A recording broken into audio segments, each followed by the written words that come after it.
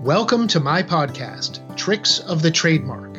This is Eric Pelton with another podcast episode in which I share advice and experience based on my 20 years of working with clients around the world to protect and strengthen their brands.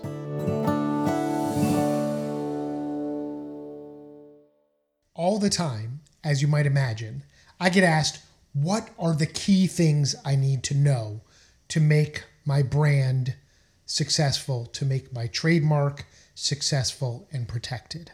There are a lot of different things that go into making it successful or giving it the best chance of success. But I want to talk today, I've distilled it down to 7 keys for branding success. And that's no accident because the word success has 7 letters or 7 keystrokes on your, I almost said typewriter, but of course I mean keyboard. So S, start thinking about brand protection from the beginning. That means you can't just come up with a brand name in a vacuum without thinking about, is it protectable? Are the domain names available? Have I searched it? Is it unique in the industry? Is it hopefully not descriptive or generic?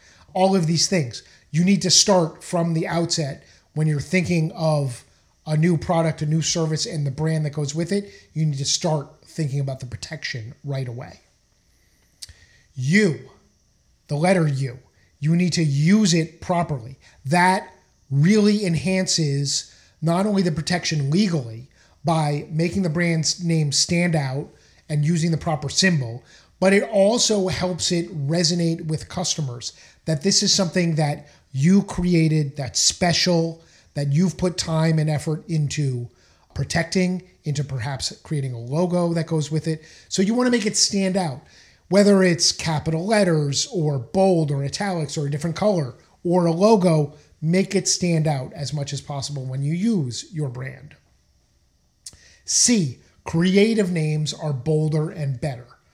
I've said that so many times, it seems intuitive, but can't say it enough. If you choose a boring or common or descriptive brand name, it's going to be hard to protect and it's going to be hard to differentiate yourself from the competition. The Corner Deli could be on any corner, and there could be somebody just down the block that has Joe's Corner Deli. It's not going to stand out. You need a name that really is creative and bold and differentiates itself if you want branding success. The second C, a clearance search. When you're coming up with a new name, you want to do those things I mentioned before, and you want to make sure that you do a full, complete clearance search to make sure that it is available and protectable. And then as soon as the clearance search is done, you want to move into the next step, E, for early filing for trademark registration. File based on intent to use if possible, as soon as you commit to this name and you've cleared it with a search. S, back to S, you want to shield against infringers when needed. That means if you find that someone's copying your brand or someone's using your brand in a way that you didn't authorize or give permission to, or perhaps it's a domain name or a social media handle, you want to take action and deal with that to mitigate the consequences. If you let that go unchecked, it's going to weaken your brand. It's going to make it harder to stop other infringers or problems in the future. And finally, the last S in success, work with a specialist. Because working with someone who is experienced and professional in the industry of brand protection and trademarks is going to vastly improve your odds and chances for success. So work with a specialist is the last key to branding success and really helps tie it all together. Of course, if you're looking for a specialist, you can connect with me at any time.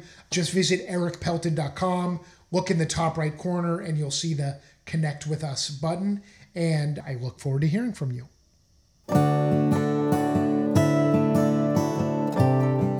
You've been listening to Tricks of the Trademark with me, Eric Pelton.